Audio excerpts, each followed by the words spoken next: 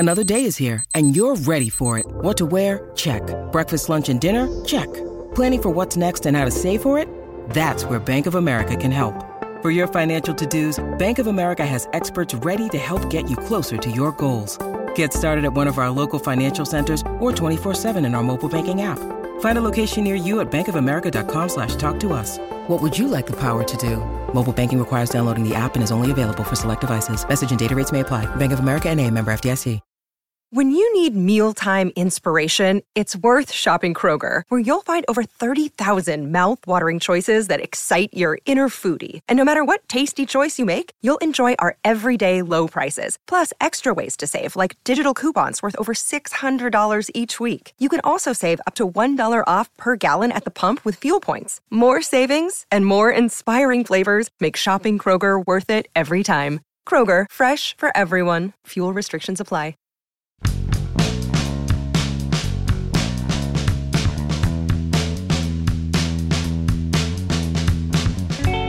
I'm heading over to PNC Park tonight, and I am expecting, let me repeat this, expecting to cover a victory for the home team. Good morning to you. Good Friday morning. I'm Dejan Kovacevic of DK Pittsburgh Sports. This is Daily Shot of Pirates. Comes your way bright and early every weekday if you're into football and or hockey. I also offer daily shots of Steelers and Penguins that I hope you'll check out. It'll be Pirates versus Diamondbacks tonight. It's a 7:05 p.m. first pitch. And it's becoming at least a little bit reasonable to expect the Pirates to win a game. And not necessarily because of their opponent. The Diamondbacks are 25-27. The Pirates are 22-27. The Diamondbacks just took 2 out of 3 from the defending World Series champion Braves. Before that, they were swept in 4 by the lowly Dodgers.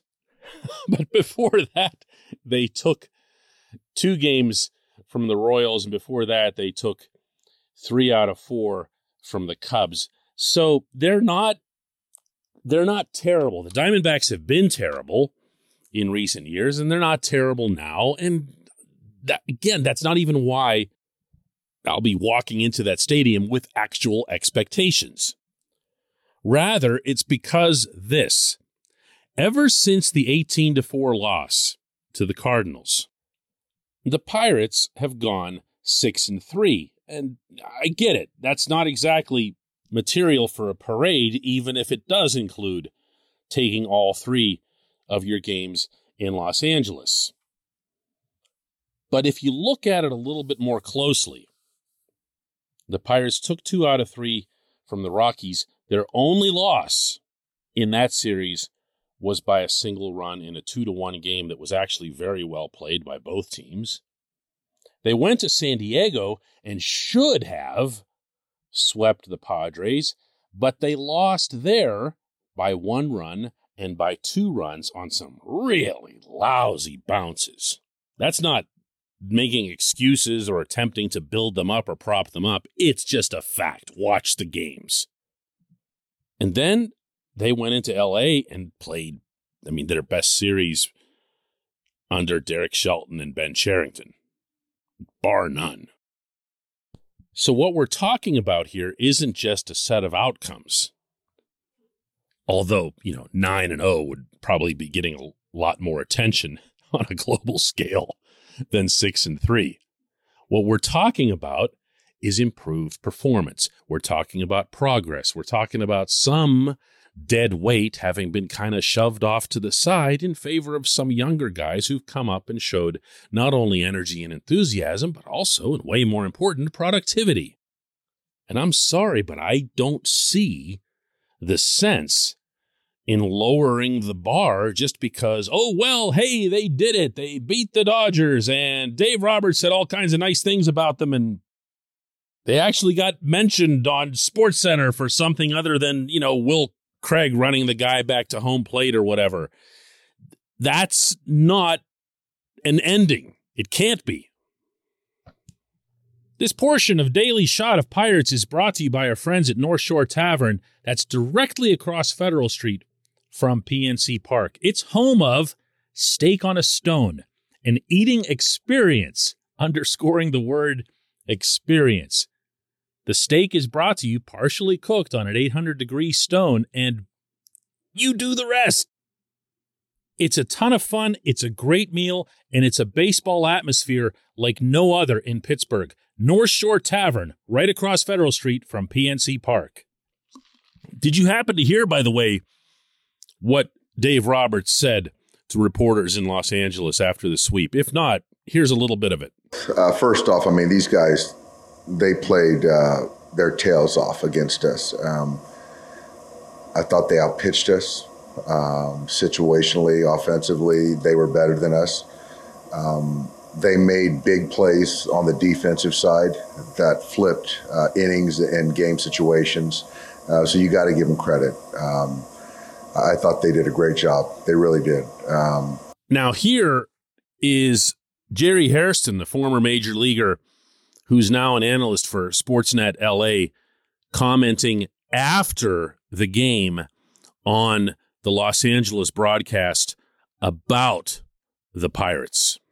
But you know what? Make no mistake about it. You give credit where credit is due. The Pirates came in here and they flat out outplayed the Dodgers. They outpitched them, hit the long ball, hit with runners in scoring position, made key defensive plays, played very smart.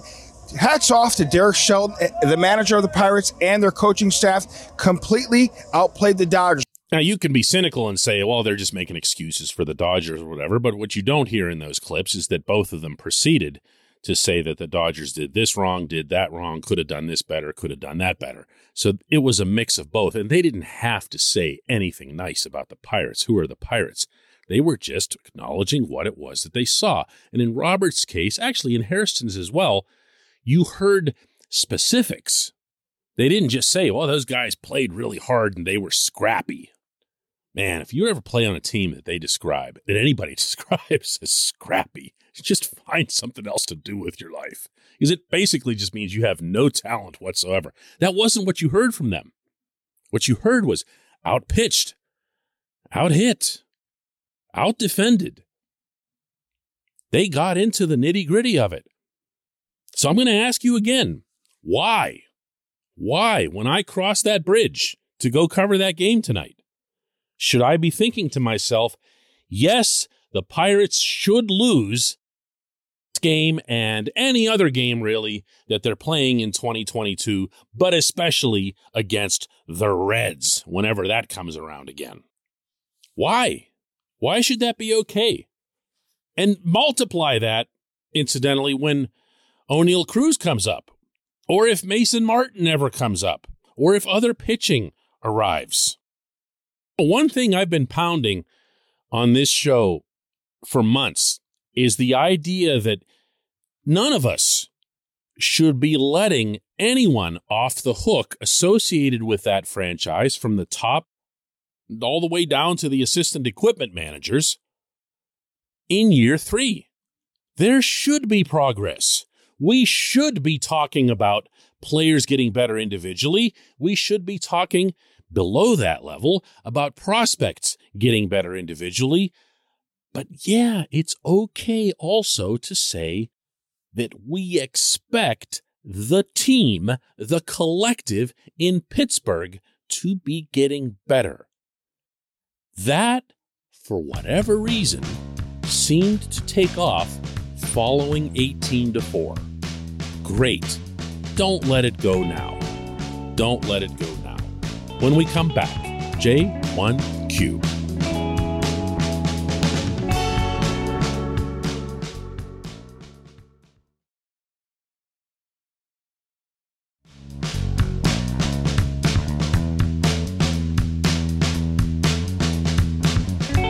And today's J1Q comes from John Marshall, who asks, with Jose Quintana pitching so well lately, do the Pirates extend him with a 2-year contract, or will he be a decent trade candidate? Yeah, this is good. This is a good question because it brings to life another subject that inevitably arises whenever a team starts looking like it's competitive. Because you can take the concept too far and say, hey, 5 games out of the wild card spot. And you can start getting a little bit crazy. And you can start losing sight of what actually has to happen in order for the Pirates to become, try saying this without laughing, championship contenders. Meaning that they would amass so much young talent, and that young talent would be nurtured together and grow together that you'd be able to fit them all into a payroll of $100 million and change and take a real run at it. Keeping Quintana in the year 2022 doesn't do that. Ideally, Quintana continues to pitch the way that he has, and you get something better than a decent return, to borrow your term, be putting onto the market someone who's had a history of significant success when he was with the White Sox, someone who's not that old, someone who's left-handed, so it doesn't matter if he was that old, and someone who throughout the season, including a couple nights ago at Dodger Stadium, has shown that he rises up in the bigger settings. He just does. He's had no issue whatsoever with performing in road stadiums in front of big crowds. And again, that's not new. He's Jose Quintana. He's done this before. So why not keep him? Oh, boy. Let's have some fun here. Let's do this. Let's go with a hypothetical. All right. This is not me making a prediction. All right. Let's put this on a separate shelf from some kind of silly prediction. But let's say that the Pirates were to go on some kind of goofy run here. Take 2 or 3 from the Diamondbacks, whatever else. You got some teams coming up that maybe are in that same bracket where you wouldn't expect that they're going to get overwhelmed by somebody and have all their pitching get shot up. Let's say that this continues. If this team were to get to 500, that's all I'm talking about here is 500. Anyone who knows Pittsburgh knows that all those people, the crusty ones who are, taxpayer-built stadium and Bob Nutting and that, I'm never going in that ballpark again and everything else, all that stuff goes way out the window. Those people don't even claim to have ever said any such thing. This is Pittsburgh. The Pirates are always a latent giant here. They just are. They're not new. They're not an expansion team. They've been here as a franchise longer than the other 2 teams combined. They're part of who we are as Pittsburghers, unlike any other team here. Now, I say that as someone who has followed the Steelers and Penguins as closely as anyone alive. So please keep that in the right context. The Pirates are their own animal in this regard. People will get amped up. People will say it's been way too long. We've already waited. We're done waiting. Let this team play itself out. Let Jose Quintana stay in the rotation because he gives the Pirates the best chance to compete. You know, and I know that is exactly what would happen, meaning the public pressure. I'm probably not going to be immune to that, if I'm being honest with you. Now, does Cherington have the courage, I guess you'd have to call it, to make a move like that in that environment when this is his 3rd year on the job? There's been nothing remotely resembling success to date at the Pittsburgh level. Can he say, hey, you don't understand, Pittsburgh. We like Jose and all, but there's this super spectacular A-ball flamethrower in the Yankee system. And if we get him, he's going to be ... No one's going to want to hear it. Cherington, I can promise you 1,000 times over, will want that A-ball flamethrower instead. Who wins? Who backs off? Who blinks? Does the owner actually get involved for once? Everyone likes to talk about Bob Nutting as if he's in on all the personnel decisions. Why did Nutting get Yu Chang? You know, he's got nothing to do with any of that stuff. But what if the owner actually, for once, stepped in and said, you know what? I mean, how about we just do this instead? Yeah, I'm going over the top here now, huh? Great place to end the episode. I appreciate everyone listening to Daily Shot of Pirates today, all week long, and throughout the year. We'll be back with another one on Monday.